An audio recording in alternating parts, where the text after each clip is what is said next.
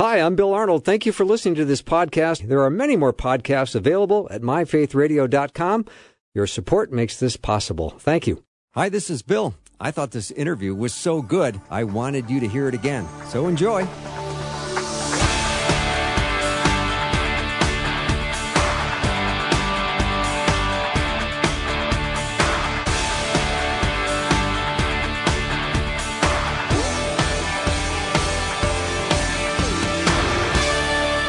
And a warm welcome to the afternoon show. I'm Bill Arnold, and I'm so glad we're going to have this time together, or however, as much time as you can have to listen to the show today. And if you miss any of it, I always encourage you to head to the podcast and find out what you missed, because there's going to be a great show ahead. Dr. Alex McFarland is going to be joining me in just a minute. We're trying to get him on the line right now as we speak. Wyatt's busy at work with that.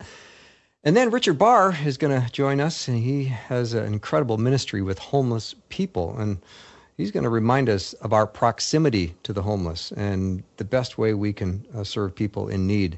It's a very difficult topic, but Richard is an awesome resource, and we're going to learn more about that. That's the plan, and I'm awfully looking forward to spending this time with you, so thank you for tuning in. Dr. Alex McFarland, every time I have him on, I feel like I'm having a private conversation with a friend and other people listen in, which I suppose is what we call good radio. I love hearing from him. I love his perspective. He's timely and trusted. He's authored over 20 books, and he's with us now. Alex, welcome. Well, good afternoon, my dear friend. How are you? I'm well. I was just saying, I don't know if you heard this, but every time you're on, I feel like I'm having a private conversation with a friend, and other people listen. Well, amen. I guess is radio. That's how I feel.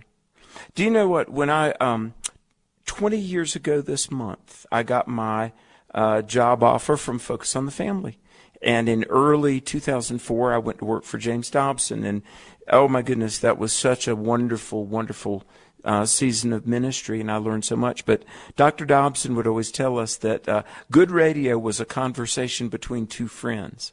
Oh, I love it. Yeah, and we are friends, and I have such respect for you as a broadcaster. So, Bill, thanks, you for allowing me to be on. Thank you. I want to talk today a little bit about the way our culture, our world, praises individualism. It pretty much says that, you know, whatever is done in the name of personal freedom and individual choice is good.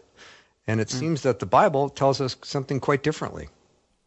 Yeah, you know, well, the technical word would be autonomy. And it's almost as if we live in a time of what I would call militant autonomy. Yes. You know? And but the Bible says that it is not good for man to be alone. The Bible says in the multitude of counselors there is safety. Mm-hmm. The Bible says that a friend sticks closer than a brother, and a cord of 3 strands is not easily broken. And let me just say, Bill, this is amazing you would bring this topic up. I was about 2 weeks ago today at the Billy Graham board meeting in Western North Carolina. There's several boards under the Billy Graham ministry, one of which is broadcasting. And it's been my honor, I feel very unworthy, but it's an honor to sit on that board. And we're talking about the need to spread the gospel, and actually through radio. I mean, Will Graham was giving a report about the value of Christian radio. And they were talking about one of the things that is so debilitating these days is loneliness and isolation. And marriage rates are down. A lot of people find themselves alone. But this is the thing that kind of stopped me in my tracks. They were talking about the effects of loneliness and stress and hopelessness on the body. And one doctor said this, I thought it was very interesting, that really when it comes to your emotional state, your body keeps the score.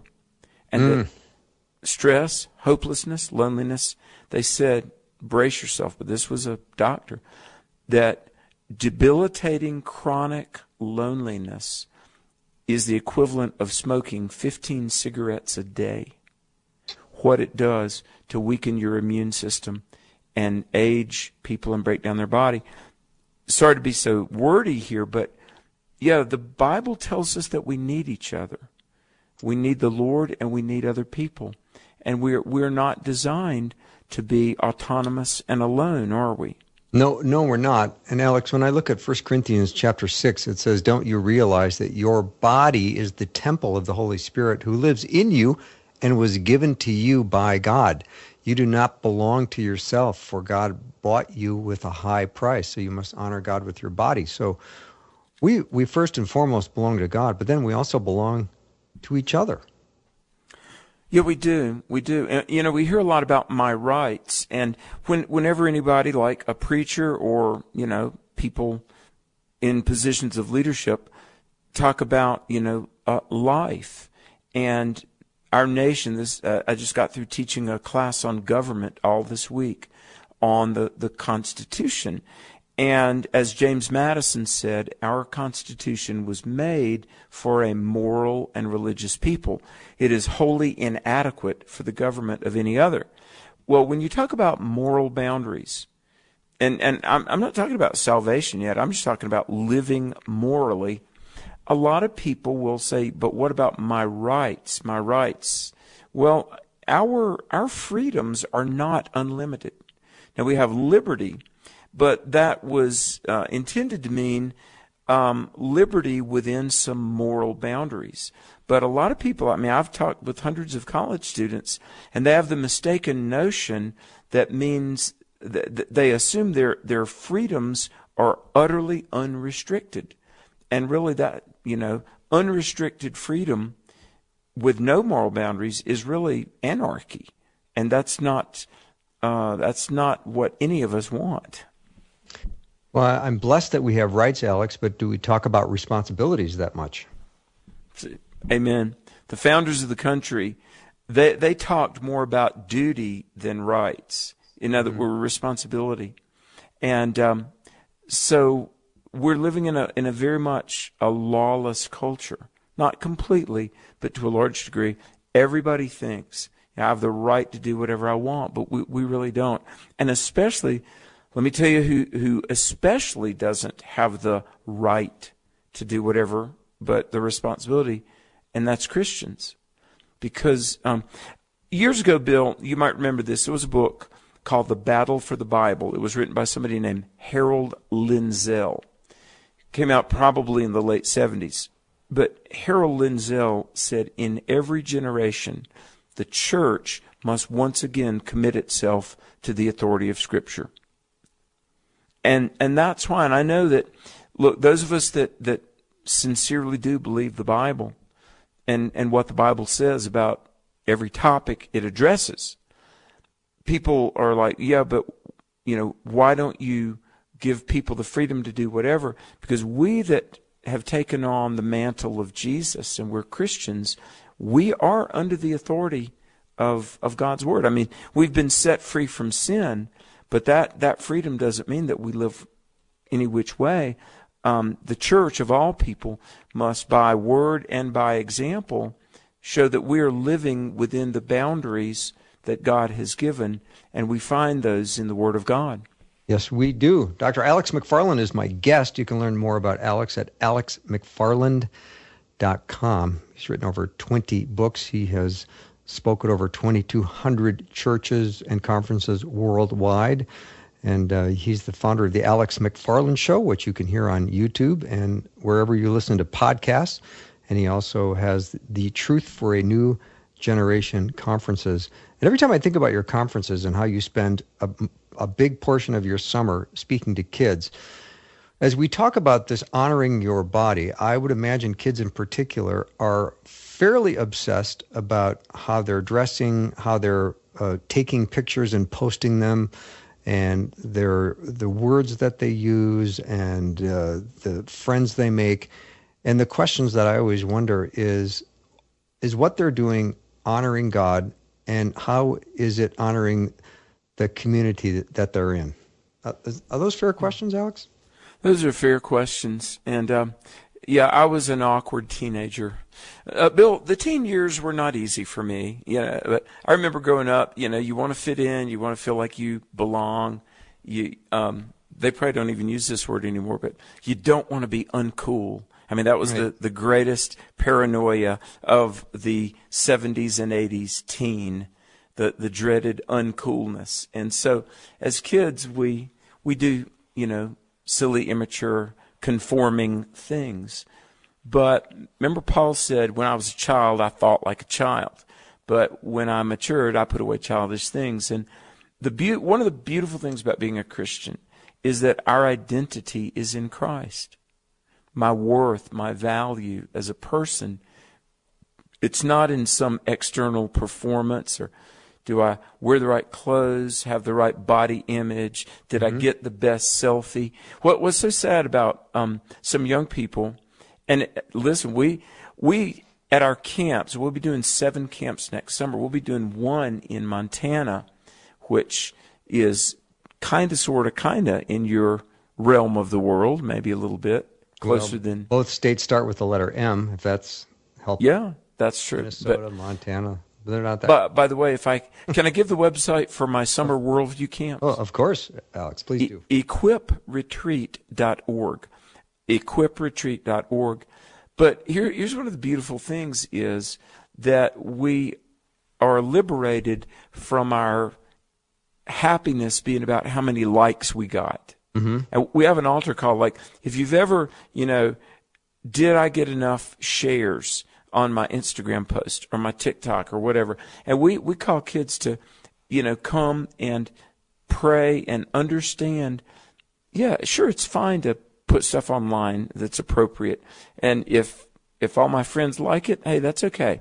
But my life, my value is in Jesus, not how many shares I got on a social media post. Because kids, moms and dads may not realize it, maybe they do, but there are a lot of kids that spiral into depression if they, got dissed on social media or got unfriended or didn't get enough shares. And, oh my goodness, isn't life so much more than what the fickle mood of the moment is?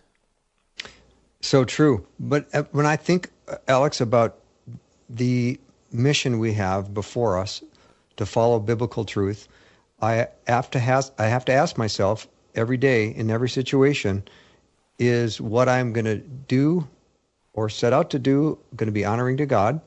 And am I putting others before myself, or am I putting myself first? That seems to be a thought I've had the last couple of weeks, which has been quite challenging.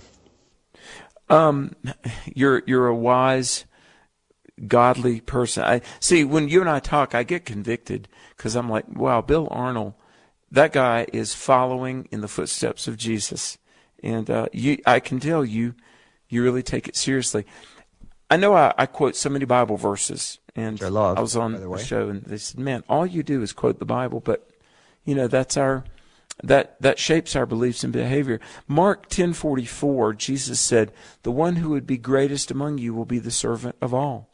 So Jesus puts a big affirmation on serving others. And Bill, even psychologists say that the happiest people think the least about themselves. On the flip side, the narcissist, some of the most depressed people, and dangerously so, are the people obsessed with themselves, narcissism. And so one of the pathways to just getting set free and having joy is to serve others, Mark 10:44. But 1 Corinthians 10, Paul said this. Paul said, all things are lawful for me, but not all things are expedient or beneficial. He says that in 1 Corinthians 6 and 1 Corinthians 10. So here's the thing of Christian liberty. All right, if we put our faith in the Lord and we're born again, we are set free. We don't have to get saved or stay saved by some outward work. So while Paul says, look, all things are lawful for me, but not all things are beneficial or God-honoring. And the beautiful thing about it is that as we walk with the Lord, God changes our priorities. Bill, I think about who I was when I was in college and I became a Christian, and what I wanted for my life and what I thought was important. And I look back and I'm like, I don't even know who that was anymore. And it's not burdensome. I was talking to an atheist, and he was like, "You Christians, you got to do these things and not do other things." And I was like, "It's not like that at all. The stuff that was the priority in my life before I knew the Lord, that's not even anything I would think about or want to pursue anymore." Did you have that experience in your journey, Bill? I would say, yeah, I did. Yeah. God changes our priorities. Oh, he does, indeed. Yeah, I'm just thinking back and realizing the story you just told is so familiar to so many people listening right now, that God got in and changed priorities, and aren't we glad that he did? Yeah. I mean, if I sinned, God would not love me less. I would still be a born-again Christian. Ephesians 4:30 says, "Don't grieve the Spirit of God who indwells you and seals you." So, yeah, a Christian is set free, but is this the wise thing? And is this God's plan for my life? That's what we've got to ask. And Garrison Keillor, the storyteller, prayer hymn companion, yeah, I like what he said. He said, God's will is what we really would have wanted for ourselves all along if we had only been wise enough to seek it. So true. I think that's true. That's so true. We're going to take a little break. Dr. Alex McFarland is my guest. If you have a question or comment, let me know. 877-933-2484. You head over to Alex's website, Alex McFarland, McFarland.com. Be right back.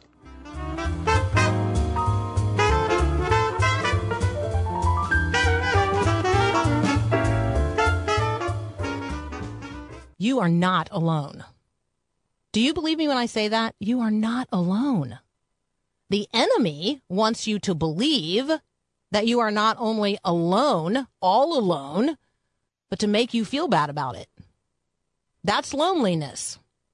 And it's a lie. Jesus tells us that the enemy tells us lies to rob us of our joy, kill our hope, and destroy our lives. And so if you're experiencing loneliness today, let me say this. You're not alone. The enemy is using the weapon of loneliness against a lot of people right now. But here's the good news. God is present. God is present right now, and he's closer to you than your very next breath. God loves you. He will never leave you nor forsake you. You were created for relationship with him. And that sense of loneliness that you have right now, well, that's an indication that your heart knows it. Loneliness is the spiritual indicator that real love, real companionship, real relationship, real life are all possible. And guess what? Jesus literally came to make that connection with you. Do you want to know more? Text the word lonely to 877-933-2484. And I'll drop in on you to remind you that God is present and you're not alone.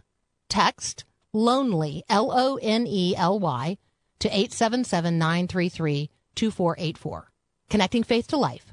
Faith Radio.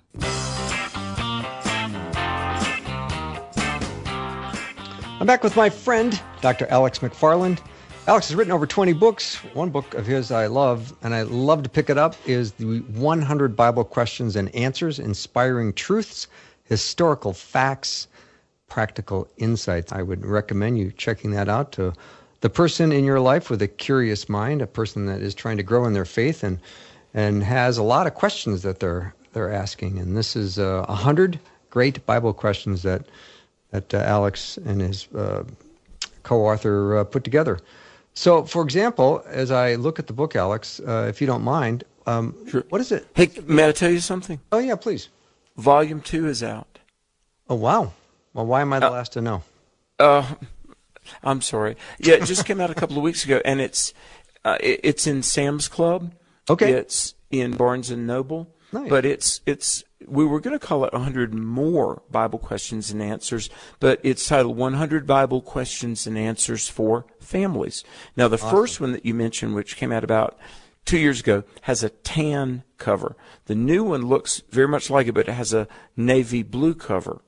And so they're both out. People, I mean, we've just got so much feedback. People love it. And in the new one, that's really the sequel, we deal a lot with marriage and parenting and raising children and the questions that children, middle school, high schoolers ask. So shout out for the new 100 Questions book. Awesome. Well, thank you for bringing that to my attention. I'm anxious to get my own personal hands on a personal copy, which I believe I can do if I know how to do that, which I do know how to do. I'm headed to the post office very soon.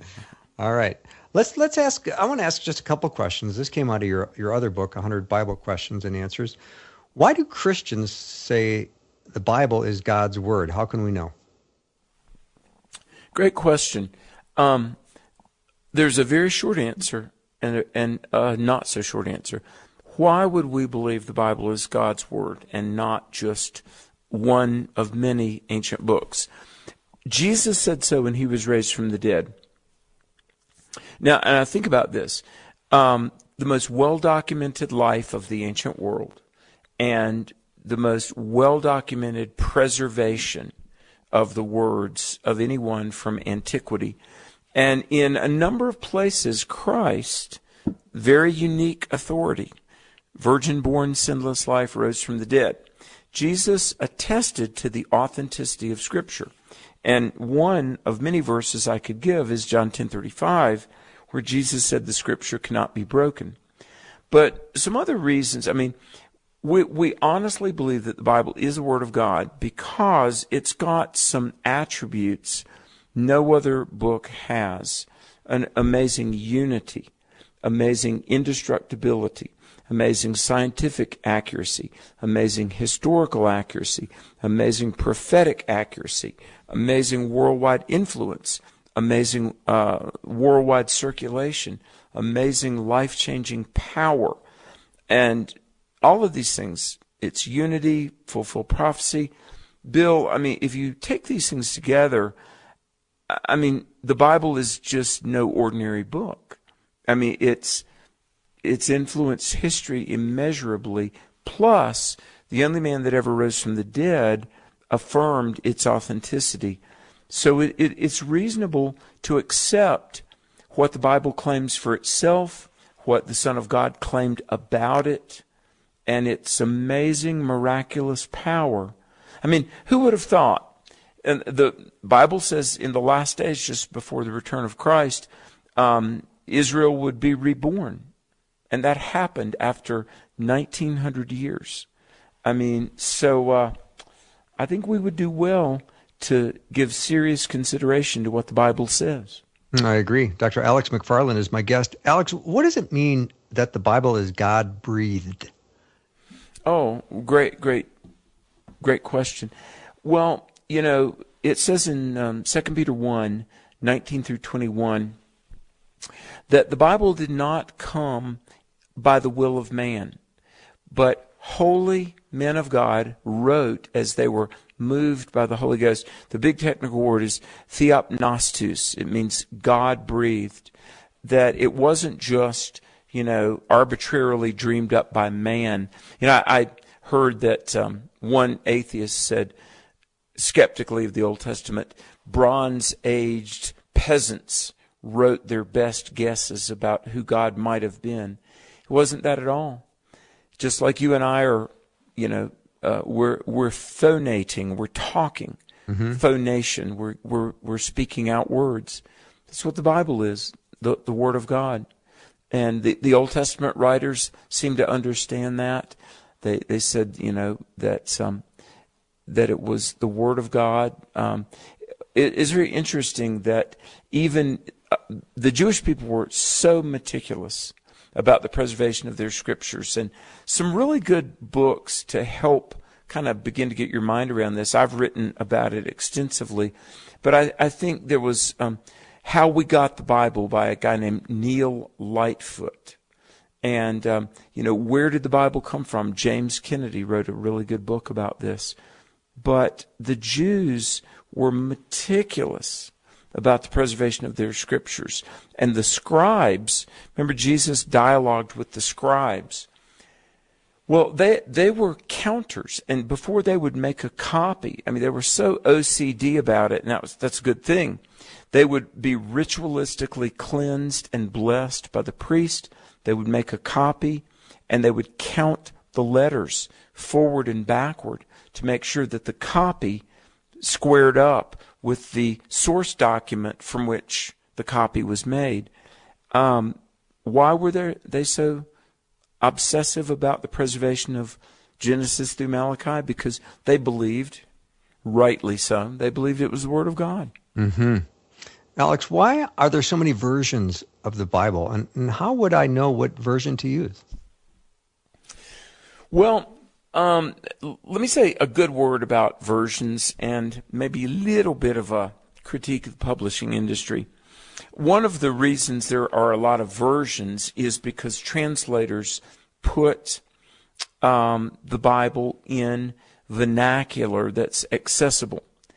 And the Bible is given in Hebrew and Greek, and because most people in various localities around the world have their own, what translators call their heart language, translators, they exchange the words. So it's, in Hawaii, there are translations of that dialect. In China, in South America, in the Middle East, Arabic, Hindi, Bimba, you name it.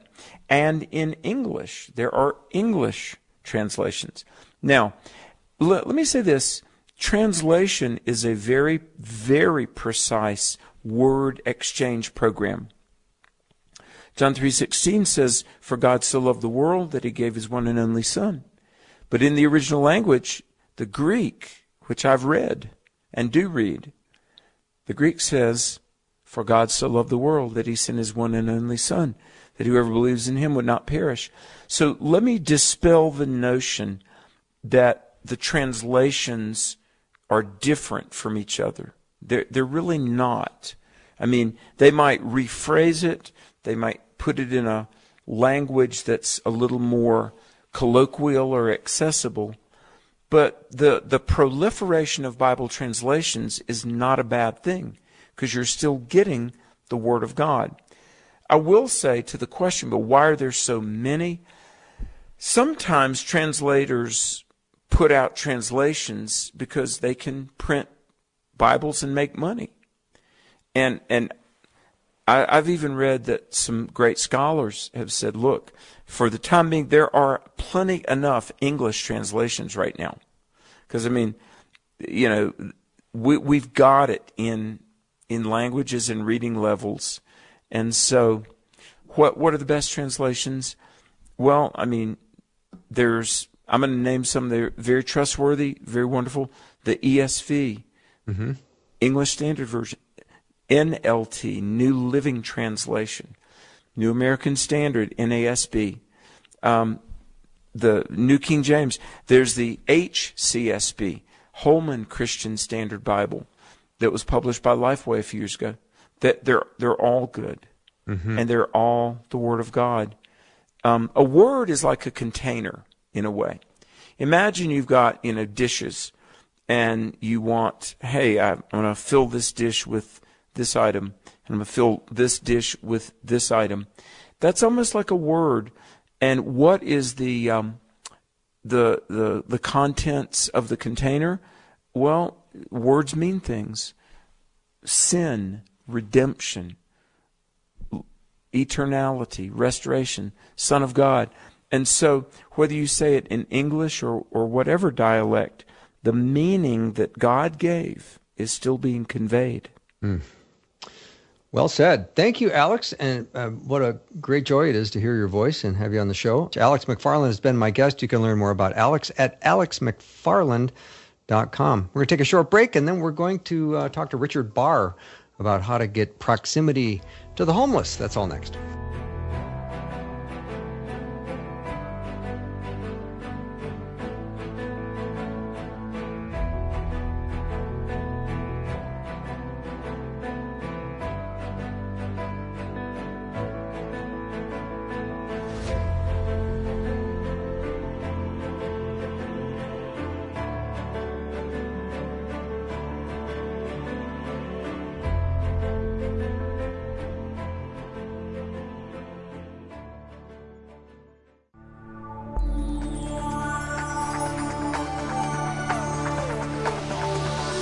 It's the afternoon show with Bill Arnold. Prime time, drive time. Let's get it started. Jump in your car. Yeah. What's for dinner? Hey. It's the afternoon show with Bill Arnold. Welcome to the show. If you just joined me, you missed a lovely conversation I just had with Dr. Alex McFarland. As always, he is insightful and sensitive and understands God's word so well. And today I want to turn the focus to how do we understand the homelessness around us, and how do we serve the homeless and reach out to the people who are so desperate and so needy. And I can't think of anyone other than my friend Richard Bahr to join us today. He has an incredible ministry to the homeless and has quite a transformed life himself as a result of serving the homeless. He's authored a couple of books. One is called Amazed, Why the Humanity of Jesus Matters, and the other one is called Those People, the True Character of the Homeless. Richard, nice to have you back. I want to talk a little bit today just about us and our proximity to the homeless, and how do we best sympathize with the homeless? Yeah, when I was contemplating coming on today, I was praying about this just a couple of days ago, and I felt like the Holy Spirit gave me that word proximity, and it's a word that really has never occurred to me in reference to.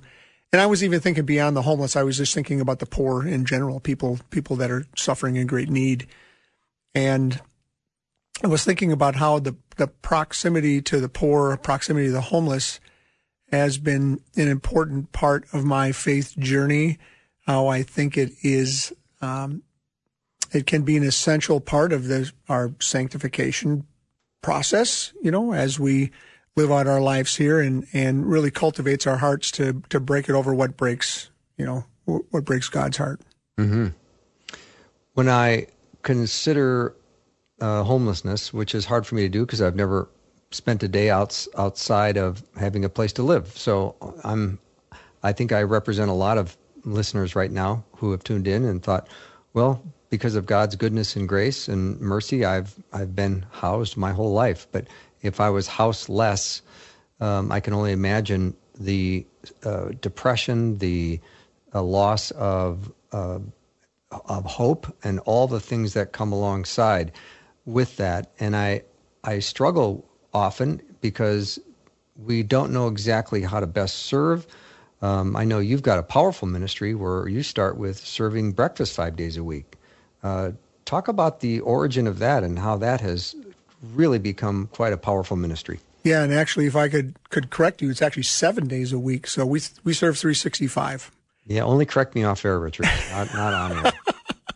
Got it. Yeah. Okay. So we actually. You understand the rules, don't you? Yeah, I got it. Sorry. Okay. I'll snap in line here. So yeah, it's we actually serve every single day, 365. It's been an ongoing ministry for the last 15 years in the city that I live in, and I really started with a friend of mine that his heart was broken over homelessness and began to serve a simple, nutritious, warm breakfast outside of a homeless shelter on the street. And I was one of the early guys that joined in with that, along with others. And it's grown into a full-fledged ministry where we've got 7 different teams that work each a different day of the week. And so I was just down there this morning with Chris. Shout out to Chris Davenport. So it was her team today that was serving breakfast along with Andrew and Mike. And we served about 40 people out of that shelter. So it's been an amazing thing, not only for our connection to and serving and loving on people that are homeless, but it's been transformative for many of the volunteers as well. Mm-hmm. You have a great compassion for people who are in such a compromised position, and your stories that you've told have always captivated my imagination because you seem to be willing to take risks that a lot of people would be reluctant to take. And you also take risks that I can't recommend women listeners taking. So maybe it would be nice to share a little bit about safety and how to best reach out to someone who's standing at a street corner or someone who is in a really bad place, maybe not even at a corner, but just on the street somewhere. Yeah, and we can actually move this towards the proximity conversation too, I think, ultimately. But in my case, I never feel like I necessarily take undue risks. I guess having said that I guess that's a very personal thing. In the back of the Those People book, there's actually an appendix that gives some tips about how to deal with panhandlers. I just know that because whenever I give a talk anywhere, it's one of the most common questions that comes up. So I try to head that off at the pass with the book. But there's very simple things that relates to panhandlers that we can do. People question, should I give money? Should I roll my window down or not? I think that's a very personal thing. A lot of women are very concerned about that. And so I would urge them, well, if you encounter somebody like that and God prompts you, he puts that burden on your heart that you should be doing something, but you don't feel comfortable stepping into that, to perhaps use that energy to try to find something then that you feel like fits you better to be able to, again, change your proximity, move closer to the poor. Mm-hmm.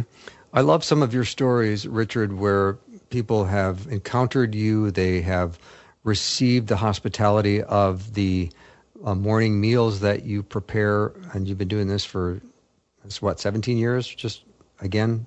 15. Is that the number? 15? Yeah. Yeah, so those stories, I think, are some of the most encouraging because a lot of us can hand some money to someone at the corner, but that's it. We maybe see them again, we don't. But some of the people you have cultivated relationships with have really gone on to get out of homelessness and to get reconnected to their family, become sober. It really is remarkable, and I know we'd be inspired to hear a story or two like that. Yeah, it's really not about the numbers; it's really about the one. I often the work can be discouraging because before I tell a story, I guess maybe start with that. There's countless people that I encounter on a regular basis, and people make their own choices. There's a lot of people that, maybe I never see again. And there's those small number of people that do engage and enter a relationship and ultimately maybe, choose to and have the skills to move forward in their life. And then ultimately, hopefully, the great hope for me is that they find faith in Jesus Christ. And that in my case, I'm a relationship guy. So it takes building a relationship and building trust with people so that they care about what I care about. So story, I've maybe told this one before, but my dear friend Kirk, who passed away a year ago, I served him a bowl of grits on Curry Avenue 11 years ago. We became good friends. He was a transplant to the city that I live in, and we struck up a friendship. He was a guy that, among a handful of guys that would come to my house for holidays, and we just continued to stay connected. He got a diagnosis of colorectal cancer, would have been just about 2 years ago now. And up to that point, when we had faith-based conversations, he really resisted and just told me that he really wasn't ready to go there yet. And so it took the cancer really for him to decide to finally surrender. And that's very much what he said, that he said, he really understood and made a faith commitment at that time. So I'm grateful that, over 10 years, that we continue to be friends and stay in relationship. And ultimately, he and I are going to meet together in heaven. And I'm beyond grateful for that. Those are such encouraging, inspirational stories that you would have a friendship that would originate based on a homeless encounter. I don't think many of us can chalk that up on our list of things that we've done. Maybe I'm completely wrong on this, but I know that at holidays you usually have a lot of people over at your house that are having a Thanksgiving meal or celebrating some special occasion with your own personal family, and you met them when they were a homeless person. Well, and if you don't mind me reorienting this, it's not really about sensationalizing any of the things that I do. And you have to understand that I've been doing this for 15 years now. So it all started with a first faithful step commitment to show up with my friend Dave and serve a bowl of grits and oatmeal. That's really where it began. That was the beginning of changing my proximity and moving closer to people in need. And my challenge really today, as I consider being on this program, is maybe for everybody to assess, so where am I at in terms of proximity to the poor? How close am I to people that are in need? And is there like a single step of faithfulness that I could take to move closer to that? I don't want people to look at, all of the amazing things that God has been doing in my life and all the great stories that I have. I mean, I want people to see themselves in this story.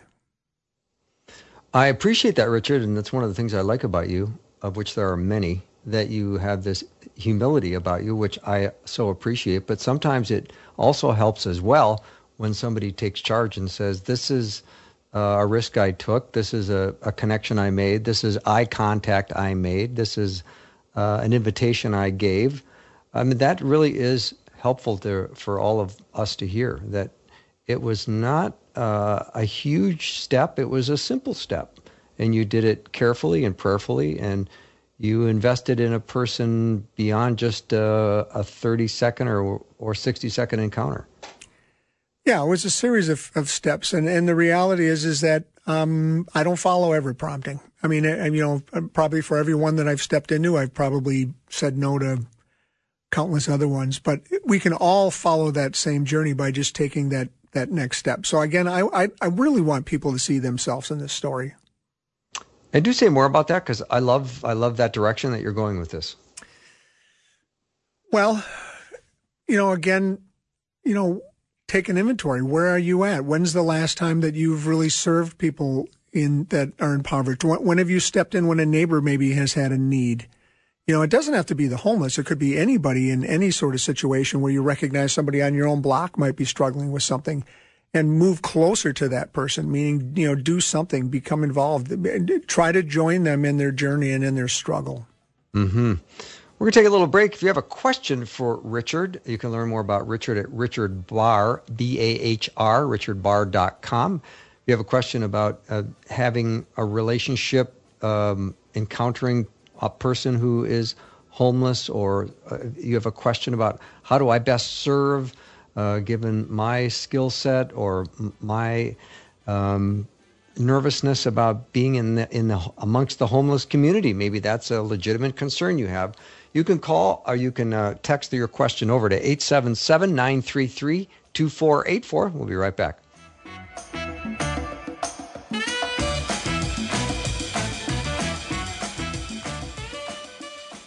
Hi, I'm Bill Arnold. If you have questions about Jesus or want to chat with someone about it, text FAITH to 41224. That's text FAITH to 41224. And God bless you.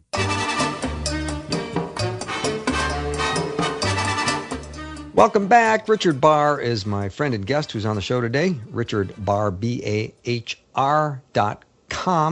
Richard, as we want to serve and love on the people who are poor and in poverty, what do we learn from Scripture? How do we best do this? And what does the Bible teach us? I think anybody that's been a faithful follower for some time knows the account of Jesus being anointed at Bethany, and I've got the Mark version here, but not to read the whole thing. Although I know you love to hear Scripture read, Bill. I do love it. You can read all of it. I know you do. So I'll read the one verse. So just paraphrasing, the woman comes in, she anoints Jesus, and he gets pushed back from his followers at the time, and he says, "Leave her alone. Why do you trouble her? She has done a beautiful thing for me. For you will always have the poor with you, and whenever you want, you can do good for them, but you will not always have me." And I sometimes think misunderstood that, thinking it almost sounds defeatist, like we'll always have poor among us. Like is there any bother? I mean, why bother? Because it's a zero-sum game. I wonder if the followers at the time, Jesus made constant and regular references to what would have been Scripture then, which we would call the Old Testament now, and he may very well have been calling on this verse in Deuteronomy. And in Deuteronomy 15:11, it says, "There'll always be poor people in the land. Therefore, I command you to be open-handed toward your brothers and toward the poor and the needy in your land." And so the people at the time, I'm just guessing they probably understood that reference that Jesus made by just making that little quip that he said, "You'll always have poor among you," that would relate back to that Deuteronomy verse. That's great. I love that connection. And probably there was a clear understanding of the people listening to Jesus, understanding exactly where that came from.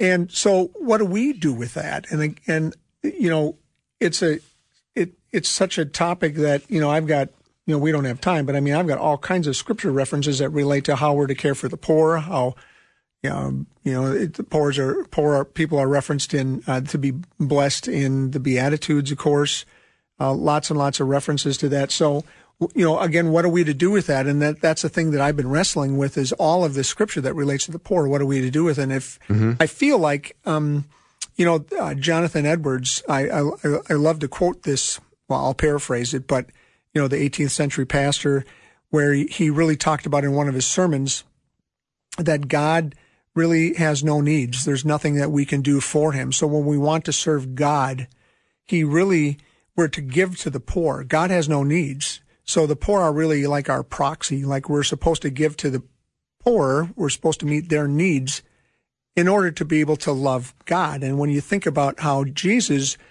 reoriented the question of what the greatest commandment, and he said, well, there's actually two, you know, love God and love others, essentially, right? Mm-hmm. And so when you think about when we love others, when we meet the needs of the poor, how that's actually loving God, we're really doing one and the same, all in the same action. Mm-hmm.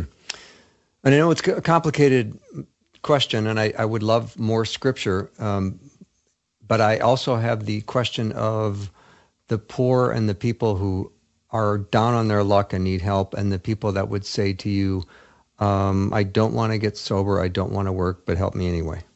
Your thoughts on that?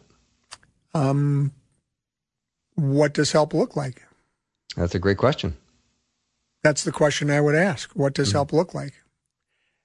You know, we're not called to, you know, enable people or to allow them to wallow in their own sin or bad choices either. You know, think about, you know, I'm a guy that is years into recovery from addiction. And it, you know, you can make the parallel there about being codependent. And codependent people basically enable, you know, addicts to continue in their addiction. So there's never, I think, a healthy place where we are to enable somebody to continue to allow to, you know, wallow in their own sin or their poor choices. Mm-hmm. I would agree with that. There's also, it's hard to figure out who's who and try to be kind and gracious in the moment, and also trying to assess a person's needs. As there are leading questions you can ask somebody that would help get an answer quickly? I'm going to answer that differently.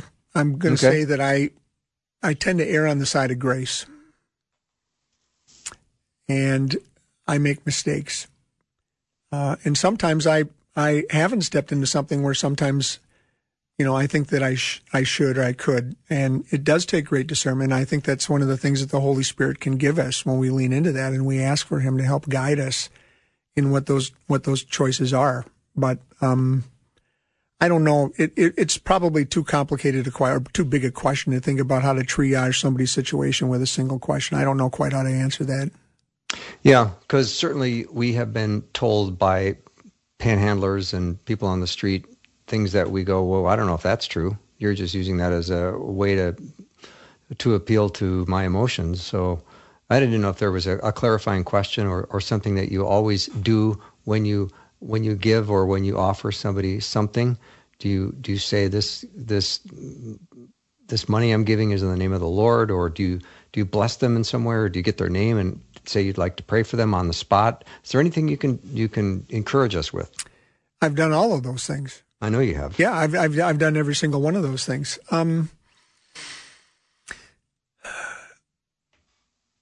I would say that I do my best to be sure that I don't trip somebody up in sin.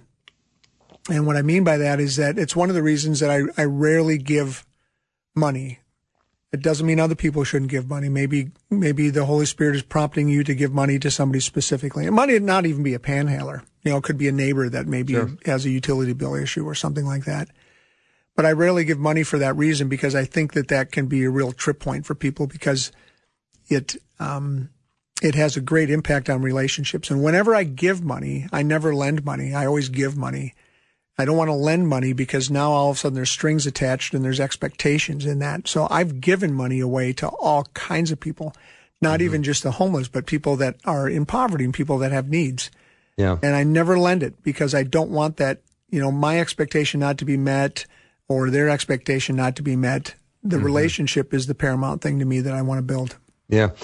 Richard, thank you. Richard Bahr has been my guest. If you go to his website, richardbahr.com, he's got this lovely breakfast serving ministry, which is always looking for help. If you live in the greater Twin Cities area, you can learn more about it. It's powerful. richardbahr, BAHR.com. That's all. We will take a short break and be back with more in just a minute.